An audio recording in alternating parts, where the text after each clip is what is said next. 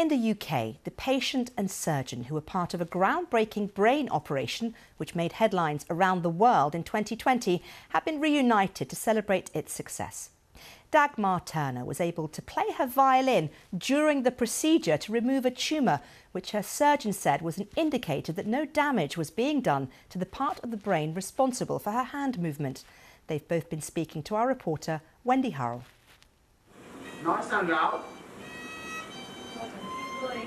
It was a musician's need to play violin after removal of a brain tumour and a surgeon's understanding of the intrinsic value of music that led to this moment in medical history.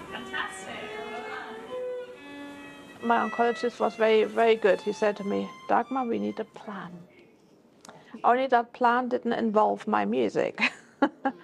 So in the end I said to them, do you think I should play my violin during operation?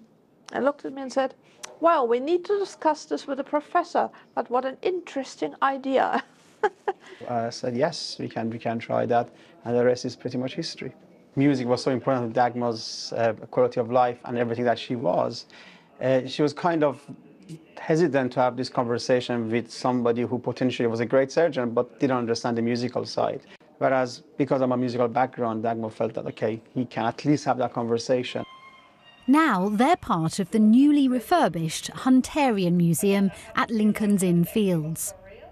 Pretty cool, isn't it? I think it's pretty cool. I mean, as a medical student, I mean, this is Hunterian Museum of Royal College of Surgeons, probably the most coveted, museum of anatomy and surgery in the world. As a medical student, you only dream of actually coming to London to see this. Now, we are both, thanks to Dagmar, part of this for generations to come. So this is really massive. It did sort of take off around the world. I mean, that picture. Yeah, somebody asked me for violin lesson from South Africa. Yeah. And I said to someone, I said, look, what do you expect? I'm a woman, I'm blonde, and they just take most of my brain out and didn't put it back in. And you expect an answer from me? And the guy just looked at me and said, I'm so sorry. And as you can see, we have not touched her sense of humour center in the brain at all. Left that in. It works perfectly well. Yeah, but I'm German. I never had any.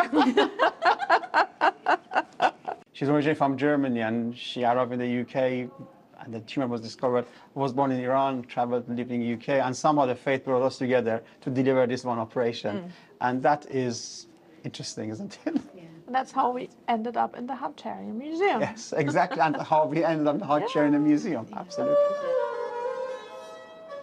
Wendy Hurrell, BBC News. What a lovely story.